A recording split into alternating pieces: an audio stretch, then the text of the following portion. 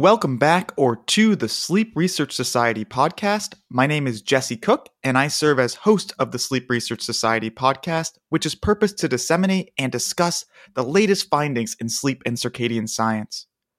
Before diving into today's episode, it is critical for me to emphasize that the views expressed in this podcast are solely those of the individual being interviewed and do not reflect the views of the Sleep Research Society or its affiliates. Also, this podcast is for informational purposes only and should not be taken as medical advice. If you believe you have a medical problem, please speak with your doctor. For this episode of the SRS podcast, we'll be taking a bit of a deviation from our traditional episode format and focus. Rather than centering on a specific sleep and or circadian research article, this episode will be centered on a discussion with the editor-in-chief of the Sleep Journal, Dr. Allan Pack.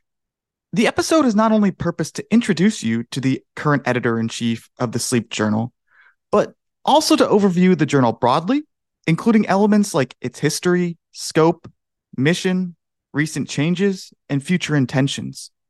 Additionally, we cover topics related to the editorial ecosystem, the post-submission process from the journal's perspective, and current challenges with the peer review process, among other things. Before diving into the interview portion of today's episode, here is a brief background on today's guest, Dr. Allan Pack. Dr. Allan Pack is the John Miklo Professor of Medicine at the University of Pennsylvania. He graduated from medical school in Glasgow and worked at the Royal Infirmary in Glasgow before relocating to the USA in 1976. Dr. Pack was the founding director of the Center for Sleep and Circadian Neurobiology and the Division of Sleep Medicine at the University of Pennsylvania. Dr. Pack's current main area of focus is on functional genomic approaches to sleep and its disorders. He uses mouse models in his work and translates findings to humans.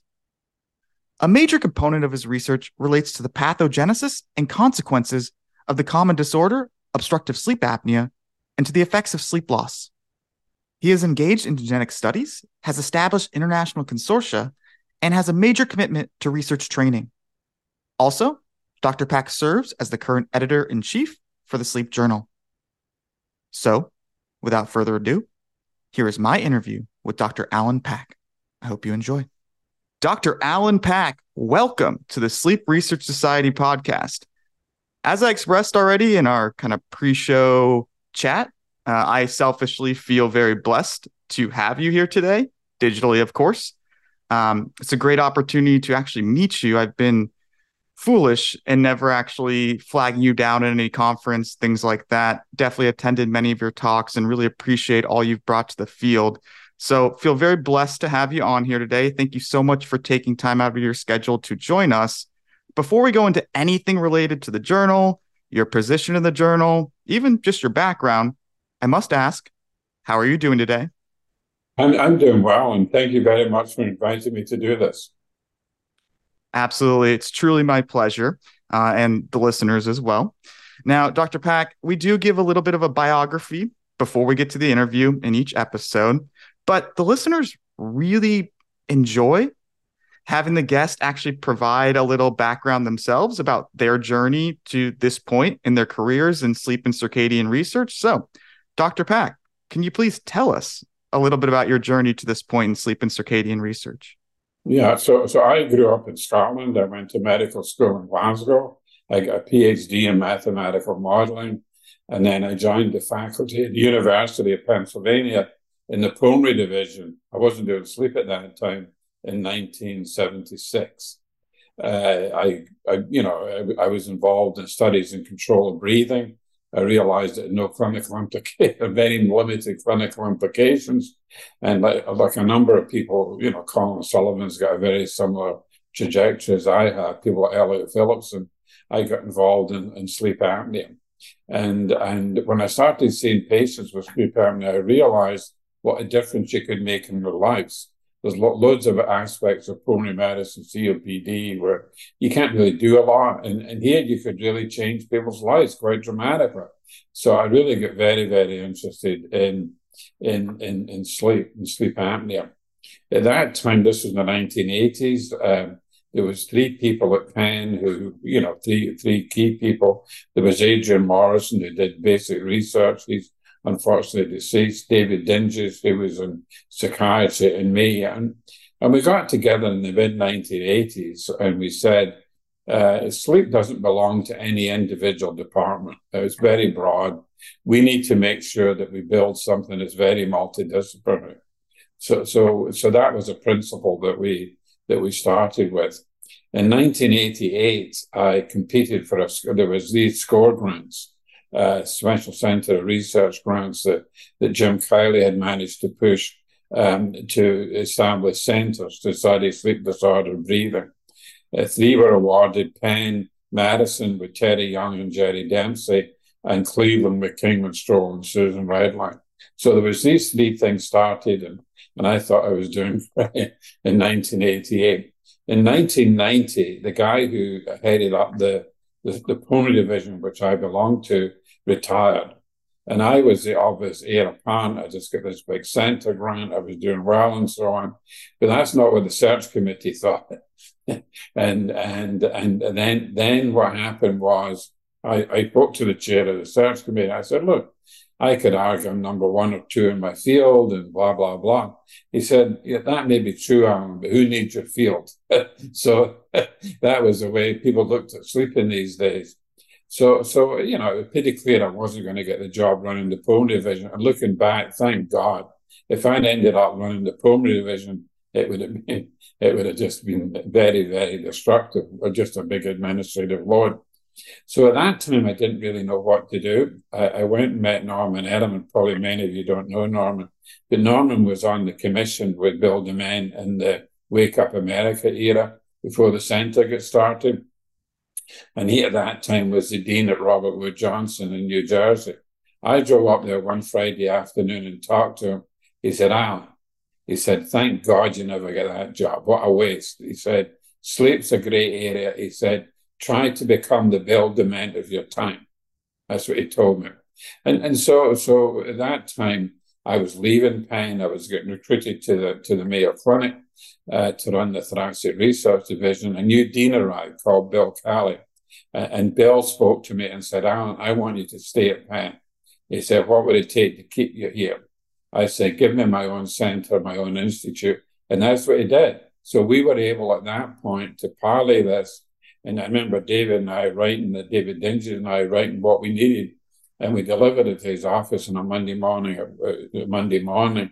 And Bill was the guy who made decisions. He called me on the Wednesday. He said, I will deliver all of this. I will promote you to full professor. And the center was established. So that was how we managed to establish the first medical school-wide center in sleep and circadian research.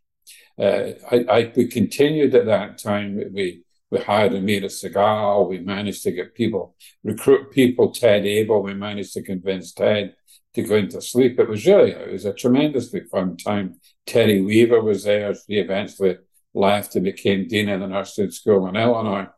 And we were doing all of that. And then that was in the 90s. And then at the end of the 90s, the clinical program was not in great shape. I was still in pulmonary. They weren't supporting me.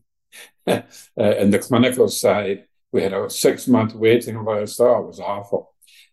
So what happened is in the early 2000s, with the support of the then chairman of medicine, we were able to establish an independent sleep division. And so we then had a center, which is an academic center, which still exists. And then we had a sleep division for the clinical side. And again, the whole principle was it had to be multidisciplinary, right? In the division, there's neurologists, there's pulmonary people, there's psychiatrists, there's psychologists. So, internal medicine people. So the whole principle was sleep doesn't belong to anybody. It belongs to the people who do it. And it's a very multidisciplinary area. So recently, because I've been doing this for a long time, so I gave up. I stepped down from running the division from 2 or 3 years ago. Rick Swab now does it. And then I stepped down running the center. Amira Segal runs it, has now changed its name to the Circadian Sleep Institute. But the two structures, the division structure and the academic structure, still exist. And the academic side, I reported to the dean of the medical school, and I got a budget from the dean. On the clinical side, It has to be the way pen works. It has to be in a department. And it was in the Department of Medicine. But we had an agreement that faculty could come from other departments. So that's my history. And I think it's that conversation that David Dinges, Adrian Morrison, and I had to say sleep is because that's what holds sleep back a lot, that it's in some department. They don't want other people, so often in pulmonary, sometimes in neurology, occasionally in psychiatry, like in Stanford. And, and then it doesn't reflect what our field is, And so I think that conversation and our ability to implement it was really important. Beautifully unpacked. And honestly, I was just going to sit back for the next couple hours and let you uh, out or unpack all the history of the recent past decades of sleep as it's Right, exploded in the medical scene. And I really appreciate how you frame that. And it's a common theme that's come up quite a bit is the interdisciplinary, multidisciplinary nature of sleep. And that's right. something that attracts me as well. And it's a beautiful thing about just this construct. I won't even call it a field, really. It's just this behavior that involves so many brilliant different disciplines. And if we isolate it, we're just doing harm, as you said, to the people who are doing it in many ways, right? The patients, all of them. Yeah. Absolutely. I mean, when I started, I was a pulmonary guy, and when I was seeing patients, I felt comfortable in sleep apnea. And then people would come in, but then people would come in with insomnia. You say, well, I wasn't trained in that. People don't present with a diagnosis, they present with a problem. And you have to be able to deal with the breadth of the whole thing. And that's why I firmly believe that, just as you've indicated, sleep is a discipline, sleep and circadian is a discipline. It's interdisciplinary, multidisciplinary, and you should attract people from with different perspectives and different ways of looking at it. And I think that's really key for the field. Beautifully said. And yeah, humans are really complex, right? They may show up with insomnia, but they're going to also show up with a whole other bag litany of other things. And if we can work Right, together, we're going to provide some really quality, personalized care that ultimately benefits the individual. So I love where you're coming from there and that you built that structure. And thank you for that beautiful introduction. Now, you've done a lot, you're doing a lot. So right. I'm always hesitant to ask this question to guests because I'm always skeptical that they have any spare time. But if you do have spare time or in your spare time, Dr. Pack, what do you like to do for hobbies and interests? Well, what I do is I like to play golf. To be honest, I'm not good at it, but I like it. I'm trying to get better. There's a lot of room for improvement, that's for sure. So I just spent. I'm in South Carolina, and I just spent 3 days playing golf with this annual golf thing. So Jerry Barrett, who used to be the executive director of the American Academy of Sleep Medicine, he was here. David White was here, and Stuart Kwan, who's now the editor of the Frontiers Journal, he was here. So the four of us played golf for 3 days. I'm probably the worst of the four, but I enjoy it. How remarkable and what an awesome sport Yeah. lifestyle, if you will. I share that Right. as a hobby interest, and I'm just going to pretend my invitation got lost in the mail, and I'll get invited next year. It's currently actually the Ryder Cup, I believe, USA versus Britain right now. So I know that the USA is not doing well. It's 9.5 Europe, 2.5 America. Although America is ahead in three of the four matches that are currently ongoing. At least from the last time I looked. oh yes, it's on in the TV in my blurred background right now for sure. Okay. So Okay. that's fantastic. And I wish you all the best out there. But a great sport. It's taught me a lot about the self, how to handle Right. failure, and how to talk Right. with a lot of different people too when you randomly get paired with people on a course. Right. No, okay. And the key thing it teaches you is, you screw up and you get angry at yourself, and you just have to blow it off. And you got to stay calm. If you start getting rattled, it just goes from bad to worse. Well said. And I think it's an area where we can explore better from a circadian perspective and how the Right. travel that these golfers are Right. Oh, navigating. yeah, absolutely. There's data to show that, right? That if you go, I mean, if you're jet lagged and so on, you can see that yourself. If you don't sleep well, you don't play as well.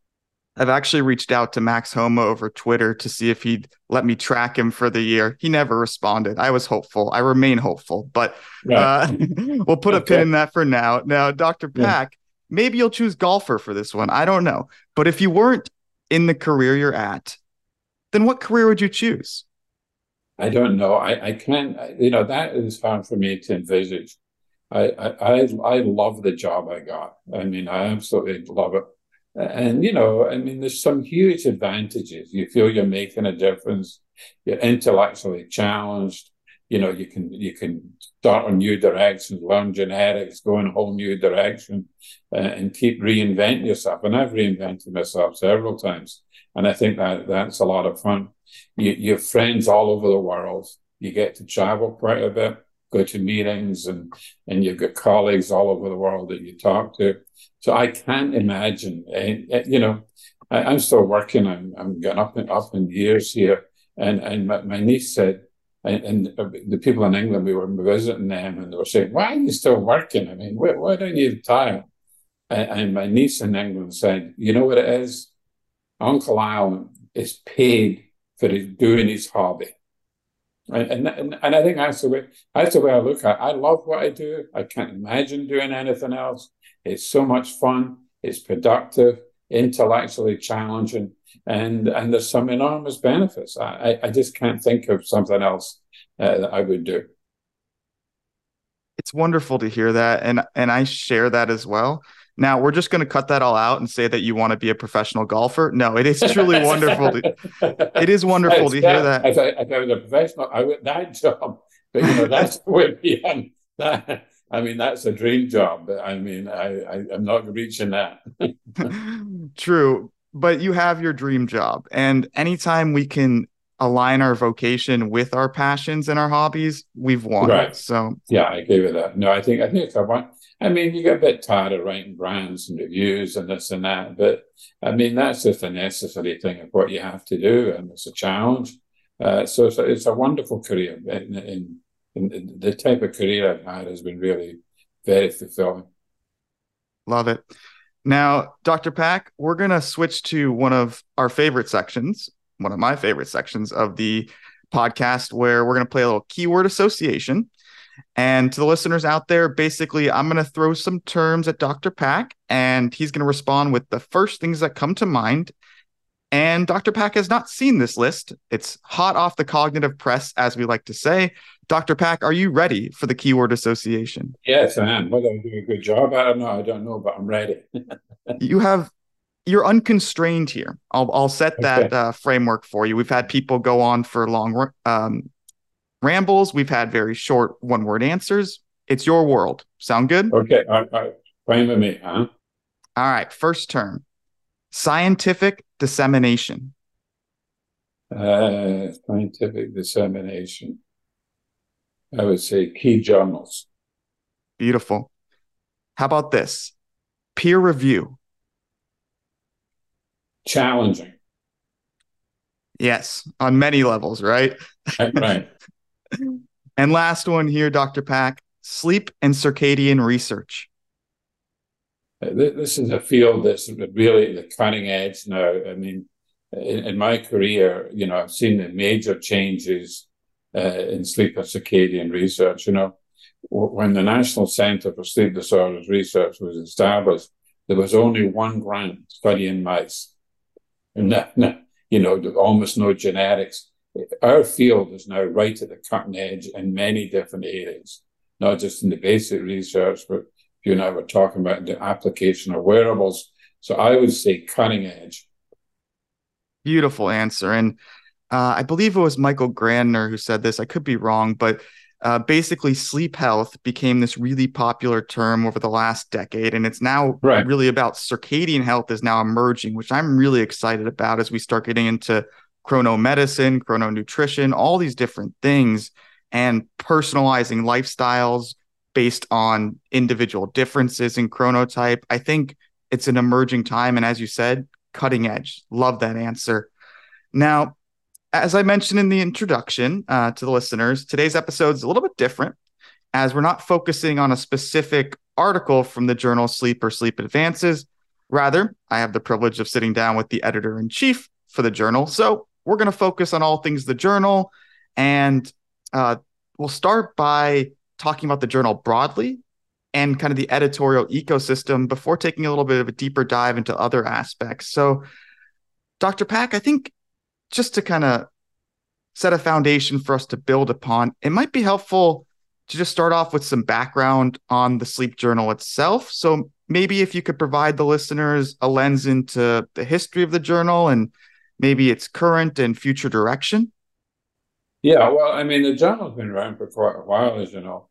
Initially, Christian Gilliman, I think it came out of Stanford originally, and Christian Gilliman was the editor.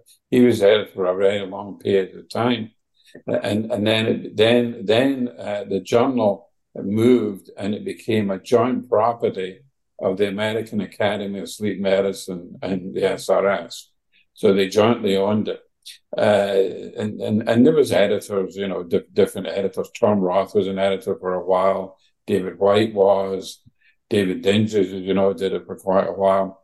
Then what happened is when I was the president of the Sleep Research Society, what was happening was that we were losing money, right? I mean, it was published in-house. So the journal was published in-house and it was a joint property of the Academy and the Sleep Research Society. Now, the two different, what had happened before that point is the Academy had started their own journal, the Journal of Clinical Sleep Medicine, because the membership of the Academy believed that they weren't being well served by sleep. It was too academic. They wanted something more practical. So that's where we were. What happened when I was the president of the SRS was that we, as I said, we were losing money because it was very hard to compete. If you're doing it in-house, you don't have a staff out there, a sales staff, you don't have any of that, right? And getting it into libraries and so on. So we then had a discussion between the two groups about outsourcing the publication. And so we agreed to outsource the publication to different, and we hired a consultant. We asked a number of different publishers to present their plans and so on. And we went out to Chicago one Saturday morning and we had the different groups giving their plans. It was pretty clear that Oxford had really thought about it very carefully.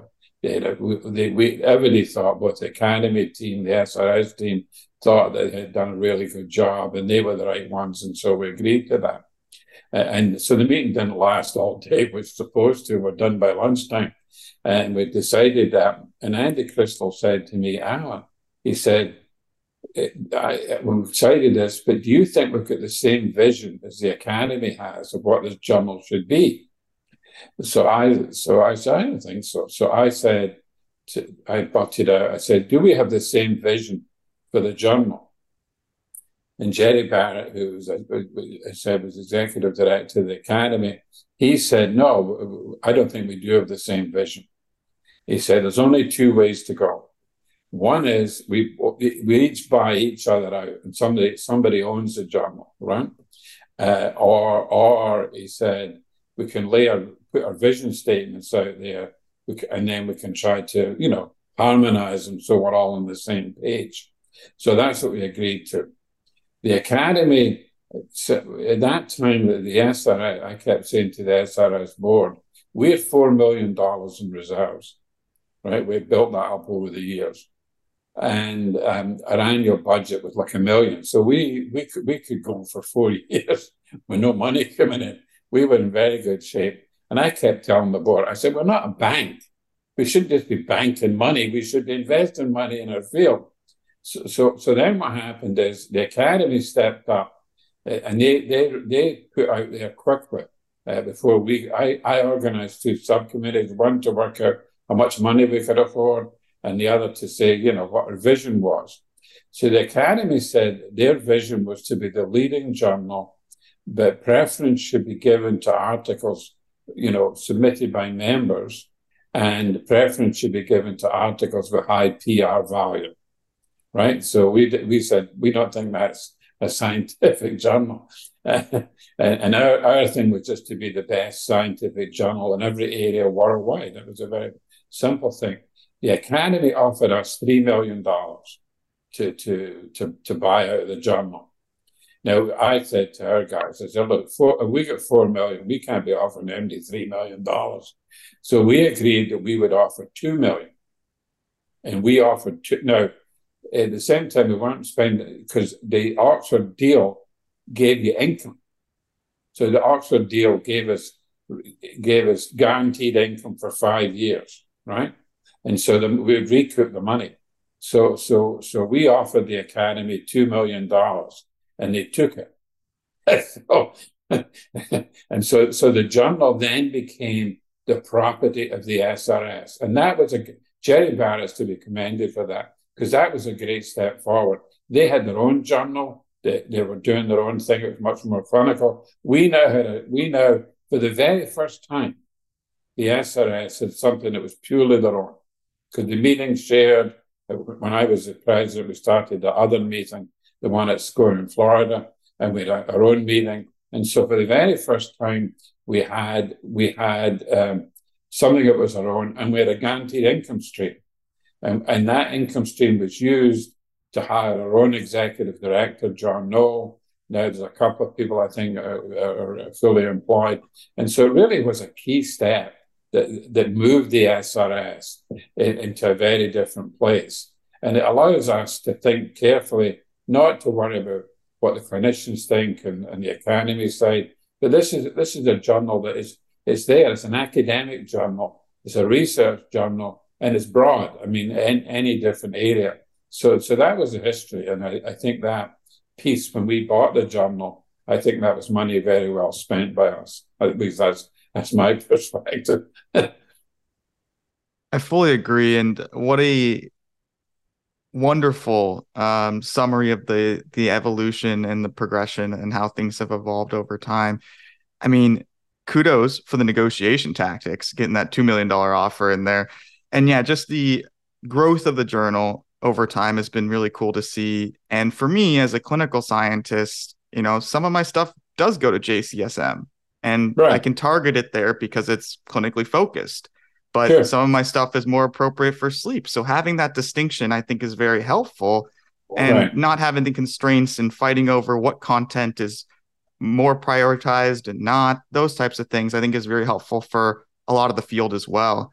So very awesome there. Now, has there been any sort of changes, whether related to the structure or submissions, that you think are worth sharing with the listeners at all? Yeah. So when I come in, I applied for the job, and I committed to the search committee and to the board that what we were going to try to do. I mean, sleep it's got the best impact factor, but not by much, right? I mean, we're slightly ahead, but not by much. And I committed to the board and to the search committee that we would try to drive this journal up in terms of impact factor and publish, the very best quality stuff. And I was involved years ago in what's called the American Journal of Respiratory Care Medicine. And I was like the deputy editor for the sleep piece. So it's an ATS journal. And when we started, we had an impact factor of 3.5, 3.6 or something like that. And in 5 years, we took it to over 8. The impact factor of that journal now is over 30, right? I mean, it's remarkable. That is remarkable. Yeah. Now, because what happened, and we're not there yet, but what happens is if you start driving the impact factor up, people then say, "Oh, that's the journal to go to." So it's got a very positive feedback loop. Because the only thing you have is the papers that come in, right? I mean, you've got no control over who submits what, and so how high quality it is depends on what the authors submit. And in some areas, sleep is maybe number 1 or number 2 in people's list. In other areas, it's number 4 or 5. In sleep disorder, breathing. You go to the Blue Journal, Chest, European Journal, Thorax, and sleep is number 5. But once you get this thing gone up, then you attract better, higher quality paper. So that's what we're trying to do. Now, there are techniques that you can use, and it's a bit of a game, but there are things you can do to help in that. So the first thing is publish a lot of editorials, because editorials don't count as articles, but they may get citations. And so the positive citations, but they don't count as articles. So we've started that. We publish now about 7 editorials per issue. So typically what happens is that the reviewers, and then you send them an email and you say, would you be willing to write an editorial? And almost invariably, okay, maybe 10% of the time people say I'm too busy. But most times people do it, and they do a really good job. And I think the editorials are really helpful, not just to drive up the impact factor, but they encapsulate what that paper was about. They put it in perspective. And so we brought in editorials. The other thing we did is and a lot of journals have done this, is you bring in research letters. So these are very short reports. And again, they can generate citations, but they're not counted as articles. If you keep the number of words under 1,500, right? So we brought in, we made 2 things to do that. The other thing I really believe is that the journal should be a place, not just, I mean, original research is very, very important, is really the rock on which the whole thing is built. But you want to have the journal a place where scientific discussion goes on in a field, right? So we brought in 2 new types of articles. We brought in what's called a perspective. It's not meant to be, just a big meta-analysis review type thing. It's meant to be, here's my perspective, here's the data, here's what I think. We just published one recently, for example.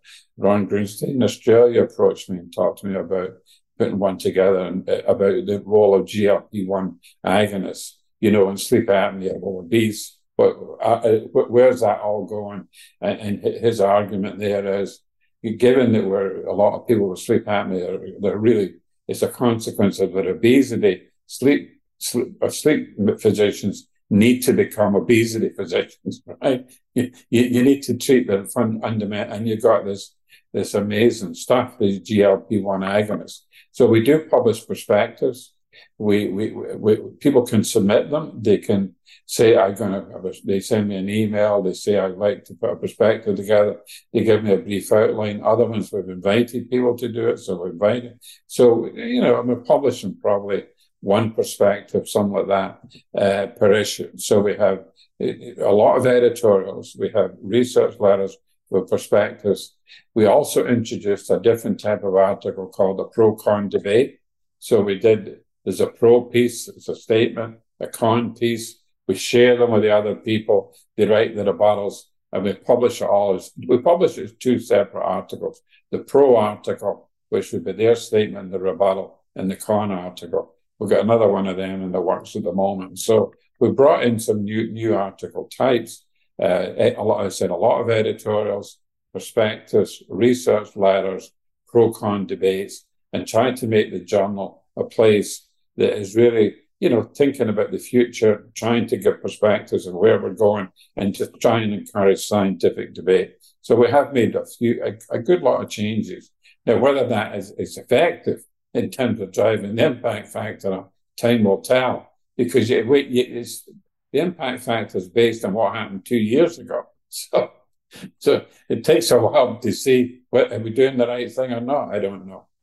That's remarkable. And just the strategy that goes in and the intentionality is really cool to hear. So I love the depth of what you shared there and the angles in which you're approaching this. And yeah, I started seeing those pro con debates show up in the emails that were coming out. And I was like, wait, what is this? This is awesome. So at least you have one fan overtly here. Okay. And if people want, and we say to people, I mean, the current pro con debate that we just got we had the pro maybe last week, and the con just came in on Friday, was suggested by somebody. They sent me an email and said they think it would be really helpful to our field to do this pro con debate. What do you think? So we're open to people sending in ideas, pro con debates. We have a thing called a forum where we can make We published one of them, which was somebody sent me an email about an article that appeared in Science, and they said it was pretty controversial. So we'd 5 different people wrote a commentary on that article, and it was all published together. So stuff like that. And we're open to people sending in ideas.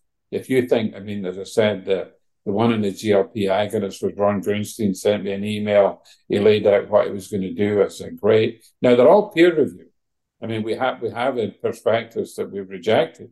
If they don't pass peer review, there's issues. Because every one of these, I mean, I tell them, look, go ahead. But you remember, whether we accept it or not is going to depend on peer review. So we don't publish stuff that's not peer reviewed. And that's the way it should be, right? And Right. I don't know if it exists anymore, but I love that there's always an ever-changing landscape on the types of submissions available, because there was an initiative in the past where there was like a trainee specific like journal club, and it actually allowed me to one get published in Sleep, which was awesome, but Right. help an undergraduate RA kind of see the manuscript submission and peer review process. And I will say that was actually one of my harder peer reviews I've ever been through, and I did not expect that. So, yeah, Right. nobody Right. gets through unscathed on that front. Right. But really cool to hear. And you know, what was really interesting to me, Dr. Pack, is as I was preparing for this episode, I went to the journal page and started playing around, and I was just looking at the editorial board, and I kept scrolling and scrolling and scrolling. And it's this really big community of individuals, clearly, that contribute to the functionality of the journal and the editorial process. And I think it would just be helpful maybe to provide a little bit of a lens into what that ecosystem looks like, and also like what your role as editor in chief serves in this ecosystem. No, I think that's a good question, and I'll talk about the editorial board as part of that. So basically, what happens is when an article is submitted to Sleep, right, the first thing that happens is that Oxford has staff, right? There's staff that work for Oxford to help manage the journal, right? The managing editor type of thing. So they go through the whole thing and they make sure that all the pieces are there and, there's nothing missing. They may send it back to authors.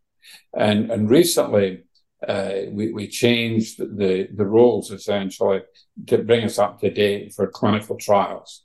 There's a whole set of consort rules and so on. And so we tell them, to make sure that all of that's there. If it's a clinical trial, make sure that's there. Now, sometimes they miss that and we need to pick it up. But the first step is for them to check it. Once they believe they have the thing intact, then they assign it to me and it appears on my dashboard as the editor, right? Now, I can do a few things with it. We have 3 deputy editors. I can do all of this on my own. So David Gazal, he's a senior deputy editor. He's been doing this for a while. He handles sleep disorder, breathing, some of the pediatric stuff and so on. Katie Stone, who you'll probably know, she does a great job. She does all the epidemiology. And then Antoine Amantidis, who's in Switzerland, he does basic research. So I've got 3 deputy editors. So when I log into the journal website and there's 8 articles for me to deal with, right? We've got a lot of articles. So I would then assign some of these articles to them. So I then transfer the editorship of these articles to one of the deputy editors. The other ones I handle myself. Now, the deputy editors, I don't make the decisions in these ones. The deputy editors, they're authorized just to make their own decisions, okay? So whether it's them or me, the next step is to get an associate editor, right? And so we then have associate editors, and we've got very good associate editors, and we try to make sure that the associate editors we have cover the areas in which the journal is receiving submissions. For example, in the insomnia area, we have Phil Gearman, we have Chris Drake, we've got Van Summeren and Oos Van Summeren, and we've got Charles Morton. So we've got 4 people who will handle insomnia stuff. And then what I then do is I handle the insomnia, because obviously that's not the deputy editors. I had all the neurological and all of that. And so then I would assign it to an associate editor, right? So I would assign it to an associate editor. Now, the next step, and that's where it's really hard, that's all easy, right? I assign it to Phil or Drake, whoever it is. That's easy. I just do clicks on Scholar One, sends them an email, copies me in the email, we're good to go. But then the next step is really hard. And that's the thing that's really changed. When I did the Blue Journal, maybe over 15 years ago, something like that, it wasn't that hard. Getting reviewers is really, really tough. It's an incredibly tough thing, getting reviewers. And sometimes we have to send out stuff to eight reviewers to end up getting two. And sometimes now, after several weeks, I've only got one review. And I say to the AEs, look, we don't want to hold this thing up. We don't want to be a place of stuck there and then get rejected after 3 months. That's not a good thing. So I tell them, look, if you've only got one review, I watch them. I can see on my website, I can see where we're at, overdue and this and that. And I can email them and I can say, look, can you go with this one review? Do a review yourself or something and go forward. So getting reviewers is really challenging. We've done two things to deal with that, okay? And one is working pretty well. The other, is a work in progress. So the first thing we did is we bought this software. Some company makes this software, and it's on our website, the Scholar One website. So when the article comes in, it gives you a list of all the potential reviewers who checks out what they did, how many reviews they did, and what their areas are. And it gives you a list of potential reviewers. So that's good. And then the AEs can click that list, can go to that list and do it. The other thing is the editorial board is supposed to be the place that the reviewers are. They're people committed to the journal and they're doing the thing. And they're very committed, they're willing to review and so on. So when I became editor, I did an analysis of our editorial board. It tended to be more senior people. And I asked the question of Oxford, tell me what percentage of articles did the people in the editorial board decline to review? We had one person who was batting 100%, never accepted a single invitation. That's not who you need, right? That's not who you need. And so what I did is I said, I'm not going to play politics here, choose this one, that one. I'm going to just do it, scientifically. So I drew the line at 50%. I said, if you declined more than 50% of the invites, I was going to thank you for your service. On the other hand, if you thought very strongly that you needed to stay, then, that's fine. We'll have a conversation. Two people did. They said they really were going to step up. And I reappointed the editorial board, the rest left. And then what I did is I asked the AEs to give me names of people who were more junior, who would really commit to doing reviews. And we basically appointed almost all of them. And I did individual Zooms with them, with a lot of work, and said to them, now you remember, your job is to review. Can you do one a month or one every 2 months, something like that? And you got to decline as few as you can. And that's how the editorial board got this big. I shrunk the AEs because, if you get people handling only a few papers, it's very hard to say whether they're doing a good job or a bad job because there's not enough end to make a judgment, right? So I shrunk the AE. When David Dinges was doing it, there was like 95 associate editors. Huge. We're down to about 20 now, something like that. So you want the AEs handling enough manuscripts that you can see whether they're doing a good job or not. But the editorial board, I think I don't see any reason to constrain that number. Now, the challenge we have, is that in the systems in Scholar One, when we find reviewers, we can't specifically get a list of people on the editorial board. That's not possible at the moment in that software. So we have John Noel built a separate searchable database of our editorial board. So you can put search terms in and it'll tell you who's relevant. So that's what we're doing now. The editorial board is still a bit of a work in progress, but I think it was really getting frustrating to the AEs that they were telling me so much, I'm done with this, trying to bang away and get people, and that's where people can really be helpful. We need reviewers. That's the key thing. Reviewers who do great reviews, they do it quickly, and that's the most challenging part of the job. It's true for all journals. It's an industry wide problem at the moment. Just getting reviewers. Yeah, and I think those are beautiful kind of additions and changes to potentially benefit the issue in play, this peer review crisis, if you will. Right. And I've talked about it previously on my social media channels and such. I try and do my best, right? I try and do one a month is like the quota I try and hit. If there's another interesting paper that comes in that I feel eager to do, I'll try and tackle that too. But I think there's so many layers of the crisis. It's about finding reviewers. And to me, also, it's about the quality of the review.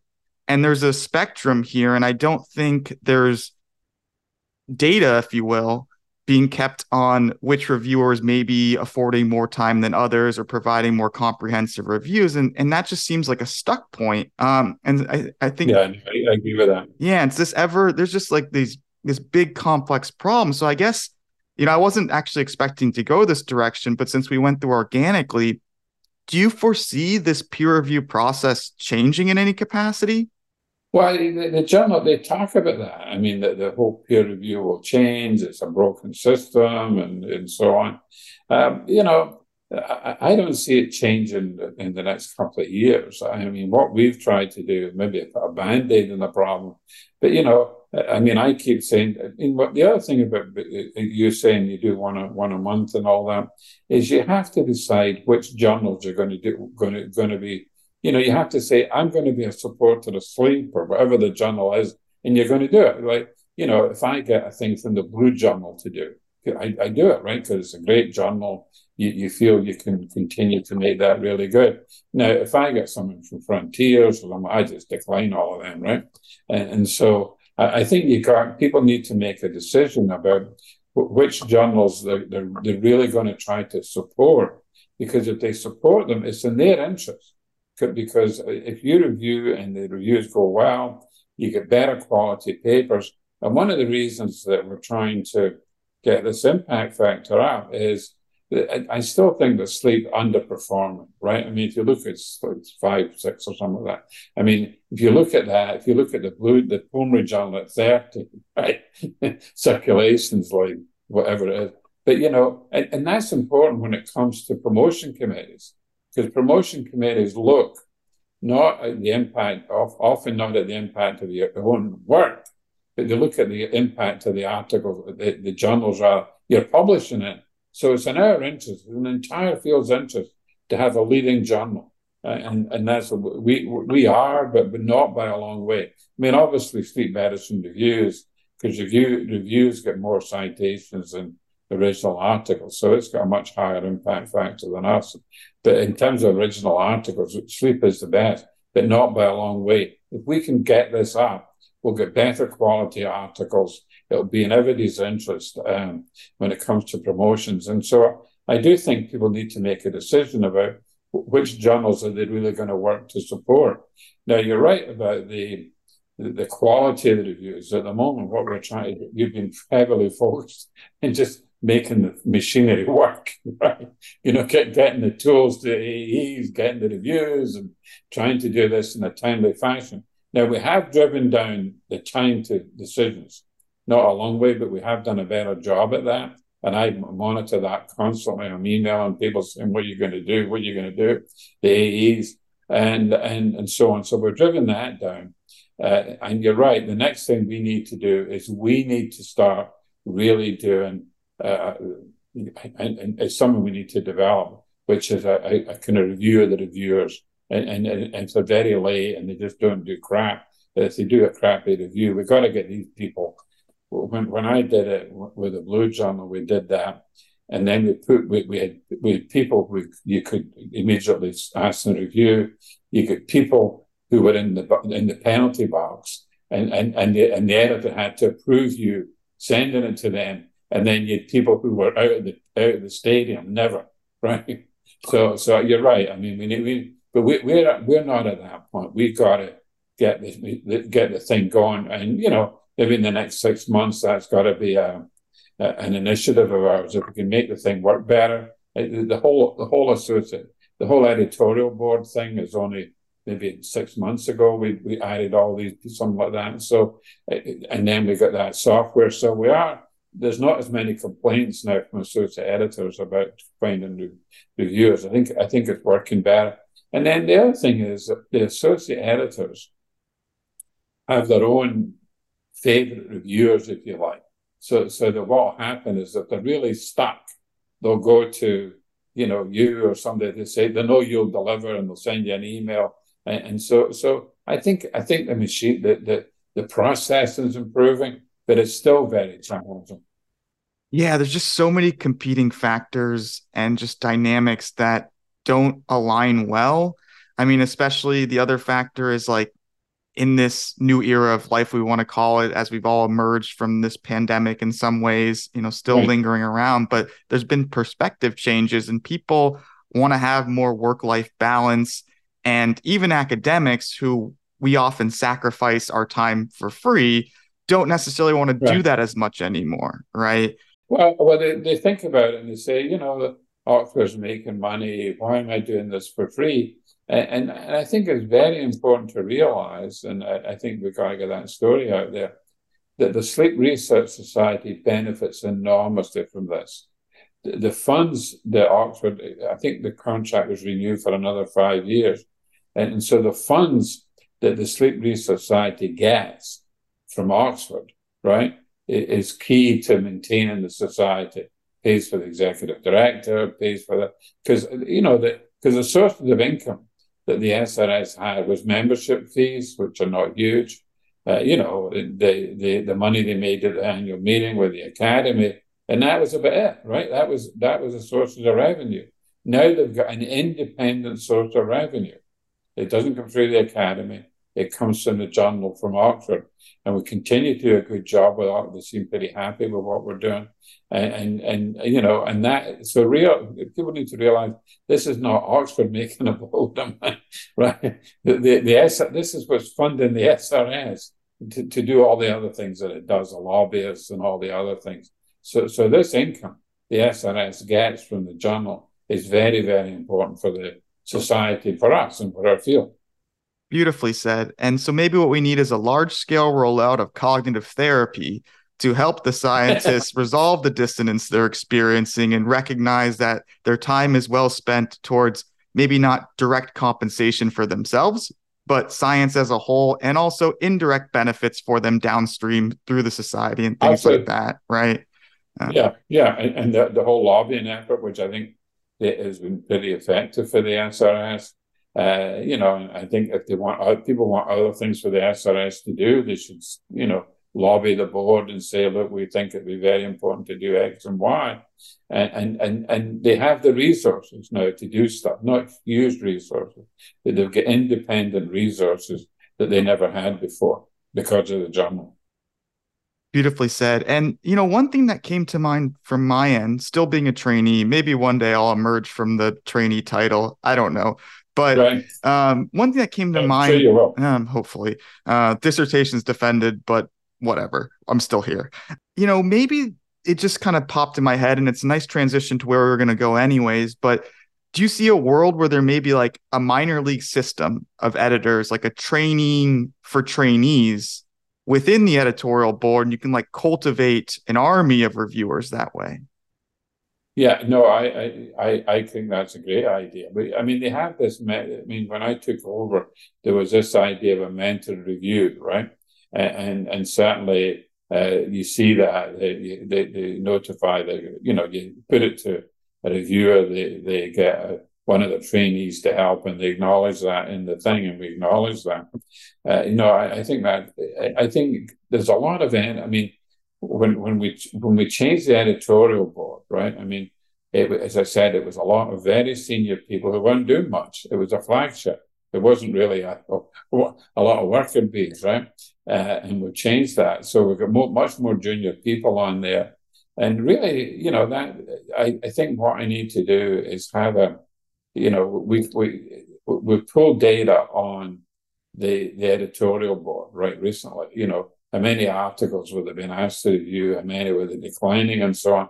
Now, quite a number of them are not getting asked to review because there's not a tremendous connect between the associate editors and them, right? And somehow we have to work at that.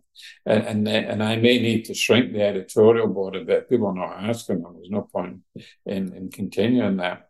And I'm sure they would agree with that. And then I need to do a Zoom or something with the editorial board and talk about how do we get trainees involved. Trainees can be involved in many ways. I mean, they can really help with reviews. What we find if I send an email, let's say there's a reviewer, and when one of the deputy editors says they're accepting a paper, I immediately send them an email and say, should we get an editorial? And they always invariably say yes. And I then say, who should we get? And then they tell me one of the reviewers. Now, then we send an email to the reviewer and say, would you be willing to write an editorial? They may come back and say, yeah, I can do it, but can I involve somebody else? And I think that's another place that trainees, and maybe we can encourage the reviewers to think about that when they write the editorials, to do the editorial with a trainee and them is what we've got. Now, occasionally I'll get an email from people saying, I don't think this article is worth an editorial. I'll say, well, why are we publishing it? Well, in my view, if it's not worth an editorial, maybe we shouldn't be publishing it, right? That's fair, yeah. Because it turns out, if you look at the citations and you do the breakdown of citations per articles, 24% of the articles we publish in Sleep never get cited. No, 0 citations. That kills you in the impact factor. So one of the things we're doing is we're pulling all the articles. I think Sleep is basically a journal with different groups, right? I mean, there's a whole insomnia behavioral group, there's neurological groups, sleep disorder, breathing, basic research, circadian, all of them.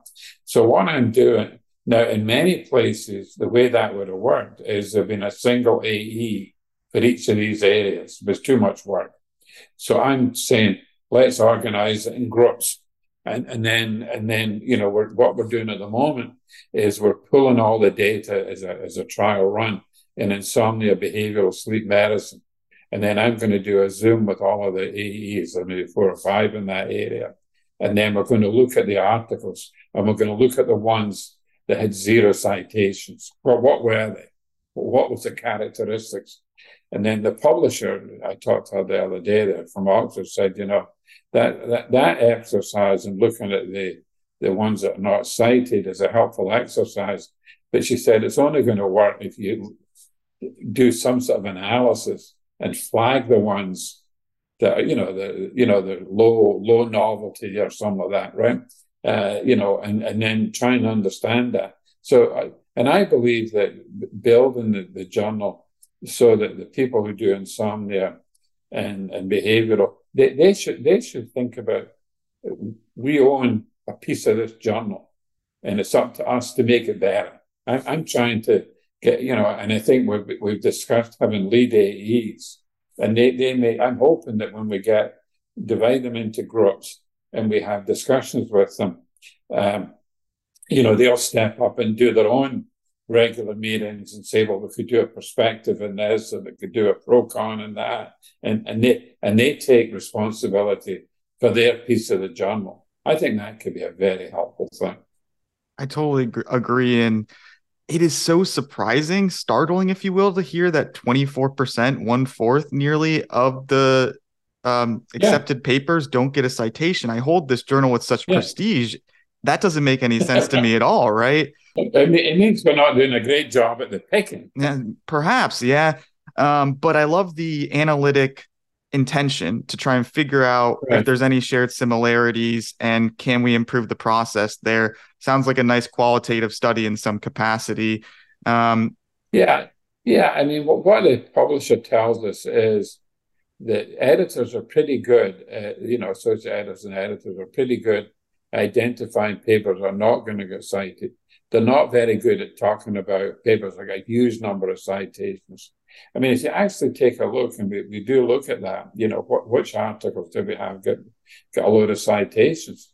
It turns out that in the last analysis they did, that 2 of the 9, whatever it was, were reports of workshops, SRS workshops, right? So the SRS, and that's known in other journals, the Academy, if they have clinical guidelines, they get very heavily cited.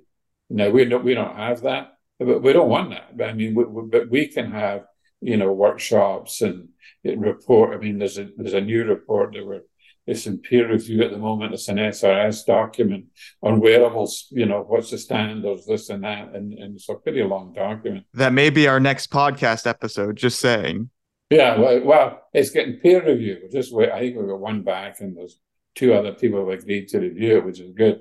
And then we should do it. But they were getting cited. Commentaries were getting cited. So it's that type of thing that drives up the citations. And what we need to do is to make sure that the original articles that we're not publishing a load of stuff that doesn't get cited. That's what we need to be doing. Well said. And I have a conflict of interest as I may be on that State of Science wearables paper. Okay.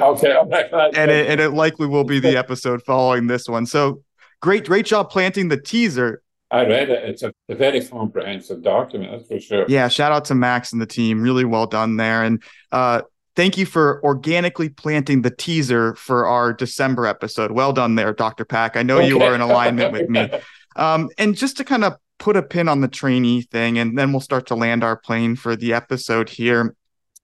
I think it'd be really cool if like the SRS, if there was some organizational call to the community of trainees like, hey, are you interested in getting involved with the journal? We're starting this like peer review bullpen, if you want to call it, or training model. And you work with maybe some of the editorial board. If you're interested, submit your SRS number, ID, whatever, your stage in training, your areas of expertise, and maybe your CV or just like your articles to kind of substantiate that you have some knowledge here. And the reason I think this is interesting is from a trainee, we may not have the same level of expertise. Some of us do in some areas relative to more senior individuals, but we may not. But we have the energy. And I think we also have the time. Yeah, I agree with that. And the pressure. Like I feel pressure to do a good peer review. Like that's something that I'm not, maybe dissipates over time. And so I think it's a very valuable resource there. Yeah, no, I absolutely agree with that. And I think that these are good ideas. And I think we should follow through and really think carefully about how we get the trainees more engaged with the journal.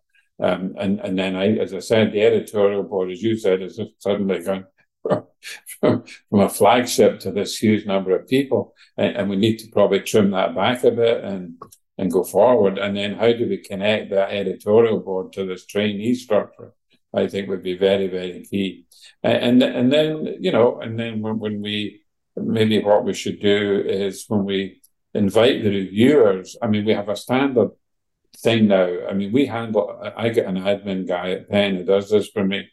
And so when we get the invite, we don't use the Oxford people for that because we just want to stay on top of it ourselves and make sure we move it along. We copy them. I mean, we copy them in every email. There's a website they can go to and see the whole thing. So we're not keeping them in the dark or anything like that. But when we send it out to somebody to say, would you write an editorial? I can add a sentence to that or a couple of sentences to say, and we're very open to the idea you do this with a trainee or something like that, and stimulate them to do that. Some of them do that, but maybe they send an email back and they say, could we get a co-author or a trainee or something like that?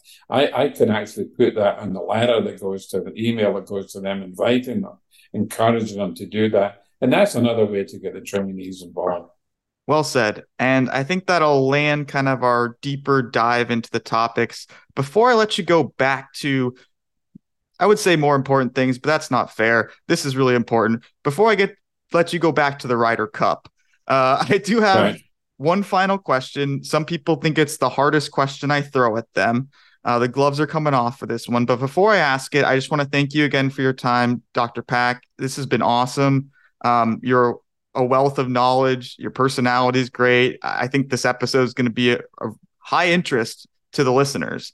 Put that high interest to the readers of the journal comment that I do in my cover letter to the editor, basically right there. But the final question for you, Dr. Pack, if you were afforded unlimited funding, no constraints, don't have to worry about time, IRB's there, but you can do whatever research you want in the space of sleep and or circadian science.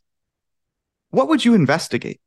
Well, that's a great question. I mean, basically, there's two things that I'm doing, and one, the first thing I believe is, and you mentioned this earlier, is that personalized stuff is really, really important, right? But it's not just personalized. It's because one of the things we just got a program project which is called P4 medicine, right?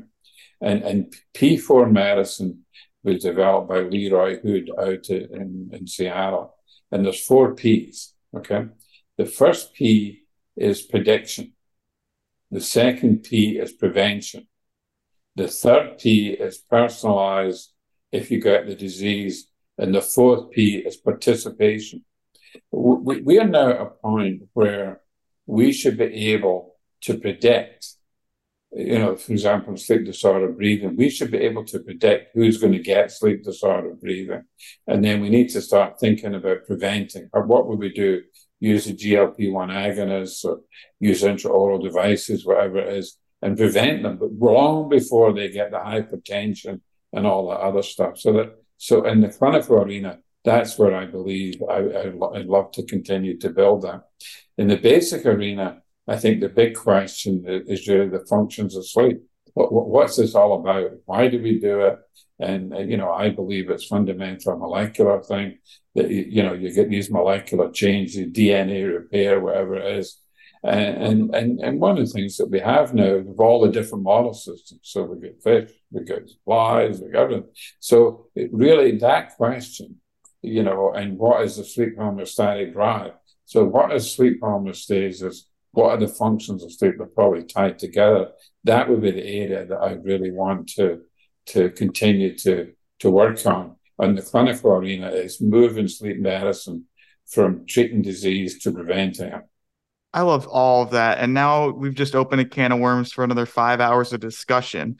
Yeah. But I fully support you in all those missions, and I'll have to reach out to you to talk more about sleep homeostasis. As with my work in idiopathic hypersomnia and slow waves, Right. it's something that I think about quite a lot. And the functions of sleep, um, people always ask, what is the function of sleep, right? If there's ever a way to distill it down to a singular function, my mind will be blown. But I support your mission on that front too, if you could do that. Yeah, I do.